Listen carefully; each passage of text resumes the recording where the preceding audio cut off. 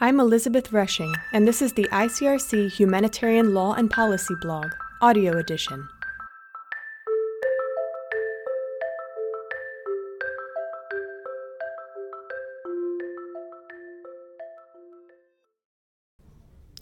Supporting social protection. 5 considerations for a principled humanitarian approach. As humanitarian organizations broaden their mindset from saving lives in emergencies to making a more sustainable impact, they increasingly consider supporting existing social protection systems in order to increase the long-term impact of their assistance.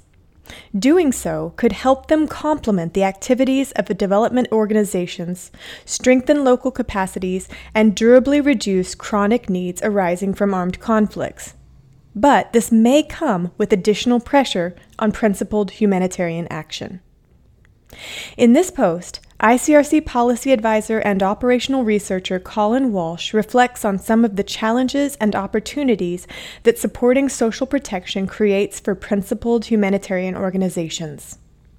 While linking social protection and humanitarian aid require reconciling differences in terms of principles and approaches, a more systematic engagement with existing social protection systems would strengthen sustainable humanitarian impact. Under what conditions can principled humanitarian organizations support existing social protection systems? Predictable cash transfer is a form of social protection, or SP, that aid the poor and protect the vulnerable against livelihood risks. These cash transfers protect against hunger, prevent asset depletion, and enhance people's ability to cope with the shocks from armed conflict and disasters. Social protection mechanisms, mostly provided by the state and often financed by development or cooperation agencies, are found to reduce poverty and vulnerability more sustainably than ad hoc humanitarian aid. Predictable cash transfers are well received by communities because they allow people to meet their immediate, self-identified needs and accumulate the savings and assets to plan ahead. Finally, social protection helps to build the social contract between the state and its citizens, paving the way for sustaining or building peace. Major donors are therefore touting social protection as a clear opportunity to link humanitarian, development, and peace efforts in crisis. However, there is a tension between supporting social protection for sustainable impact and the risks it represents for principled humanitarians. Supporting existing SP systems may complicate impartial and independent needs assessment, and it may be perceived as taking the side of a party in conflict. It may also indirectly legitimize the state, affecting the perceived neutrality and access of the humanitarian organization.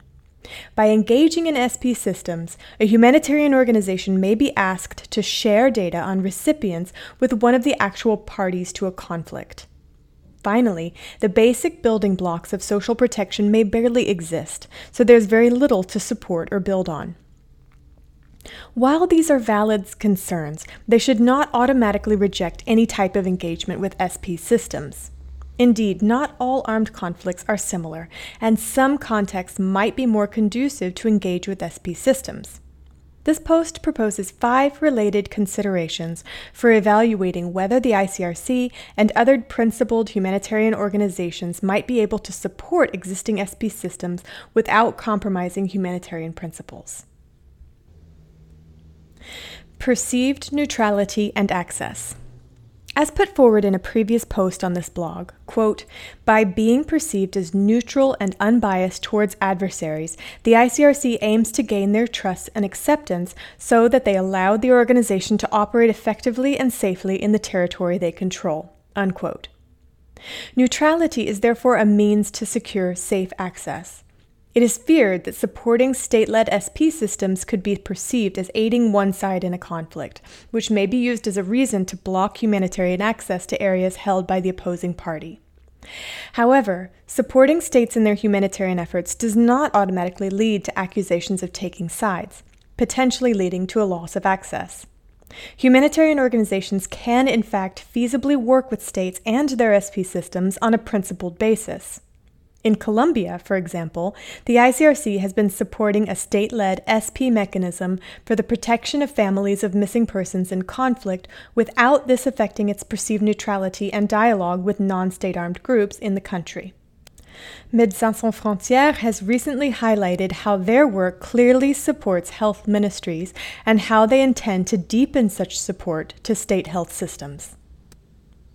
While it is often assumed that supporting state-led social protection will be negatively perceived by INSAGs operating in the area, this may not always be the case. In fact, some non-state armed groups have asked for more public services, and the humanitarian organization's facilitation might not therefore be an issue. In Afghanistan, for instance, the Taliban, before they took power, asked the government and international organizations to improve healthcare in remote regions of Afghanistan. Quality of dialogue. The quality of the dialogue with the warring parties and communities is crucial to assessing how support to existing social protection systems would be perceived.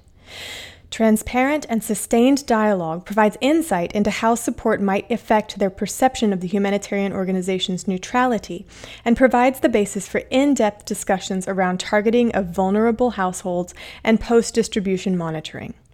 Dialogue with both sides could help to highlight the principles of humanity and impartiality in providing such support. Supporting social protection does not imply that humanitarian organizations support the political agendas of the state or of the armed group, and it's important to emphasize this point in the dialogue with the INSAGs and their community. During dialogue with INSAGs, it is crucial to emphasize that the ICRC supports only state social protection programs that address people's humanitarian needs. Impartiality. Before deciding to support an existing SP program, it is important to assess whether the SP system is driven solely by needs, irrespective of nationality, race, religious beliefs, class, or political opinions.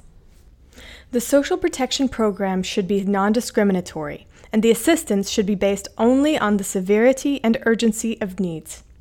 However, social protection benefits can be allocated according to political elites' interest and influence, marginalizing some communities and making access to benefits contingent on the political behavior of potential recipients. Where public sector corruption is an important concern, measures should be taken to protect humanitarian funds from diversion. It should not, however, be the sole argument justifying building a parallel and unsustainable structure. There are ways to reduce these risks before supporting social protection, and development banks have long engaged with countries with high level of corruption and have developed several tools to reduce it. If there is good dialogue with the authorities in charge of the social protection, the humanitarian organization may be able to openly discuss and address issues of inclusion or marginalization within its programs. Sustainability.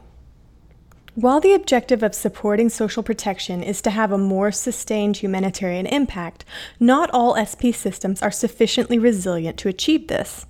They might be underfinanced, weakened by political instability, or fully dependent on donor countries for financial and technical sustainability. Before supporting a social protection program, it is therefore essential to assess whether it is sufficiently sustainable without the humanitarian organization's support. Humanitarian organizations can nevertheless design a humanitarian cash response with a view to influencing the state to adopt some features of the program for its future social protection. It might adopt the program and its target population or parts of the program design. While a functioning SP system might not yet exist, humanitarian organizations can advise and support the government in designing SP programs that address the needs of conflict victims, making it more inclusive and sustainable. Added value. Finally, an important question to ask before supporting a social security network is whether the humanitarian organization has the necessary expertise and an added value compared to other humanitarian and development organizations. Within the movement of the Red Cross and Red Crescent, the ICRC is potentially a new player in social protection compared to national societies and the International Federation of Red Cross and Red Crescent Societies, the IFRC. National Red Cross and Red Crescent societies have been supporting SP systems long before the ICRC, particularly in response to natural hazards, health emergencies, and more recently, refugee crises. Similarly, the ICRC has written a guidance to assist national societies in strengthening the linkages with existing social protection systems in their countries. Outside of the movement, the World Bank, UNICEF, the International Labour Organization, and the World Food Programme implement and finance the majority of social protection programs today and lead research on this topic. In the case of the ICRC, its added value lies in its mandate in conflict zones, where development actors cannot reach. The ICRC can advocate for the inclusion of conflict-affected communities in social protection and facilitate their access to these systems, through transportation, for example, particularly when communities are too hard to reach or excluded by the state. In its role as a neutral intermediary, the ICRC can facilitate access to potential national or local SP mechanisms in a similar way it did for COVID-19 vaccinations in remote and conflict-affected zones. Next steps: opportunities and obstacles. These 5 considerations help to guide humanitarian organizations to engage with SP mechanisms in a way that would not affect their principles. There are different types of engagement and support to existing SP systems, and the level of engagement depends on the contexts. When directly supporting existing SP mechanisms may be too risky in light of humanitarian principles, losing access in other parts of the country, for example, there are still ways to engage with SP systems. This could include orienting or facilitating access of the affected populations to existing SP programs. Hence, humanitarian organizations should not be asking whether to engage with social protection, but rather how and to what extent. A systematic mapping of the existing SP mechanism would help to highlight opportunities and entry points for engagement, avoid undermining existing initiatives, and may represent exit strategies once the acute phase of the crisis has passed. It emphasizes and brings a more sophisticated level of programmatic sensitivity to conflict dynamics and local capacities for longer-term development. External support to social protection is particularly important to ensure that the system keeps functioning during armed conflict and avoid a total collapse.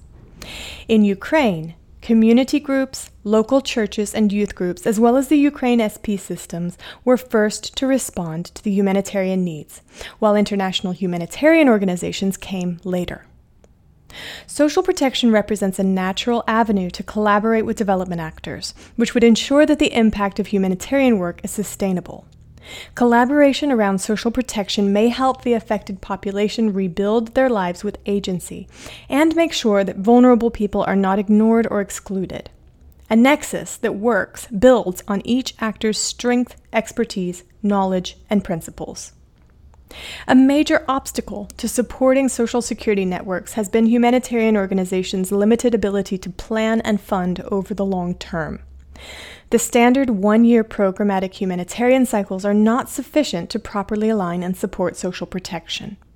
While donors expect to see humanitarian cash programs align with local and national SP systems, their actual financing practices for humanitarian agencies remain short-term.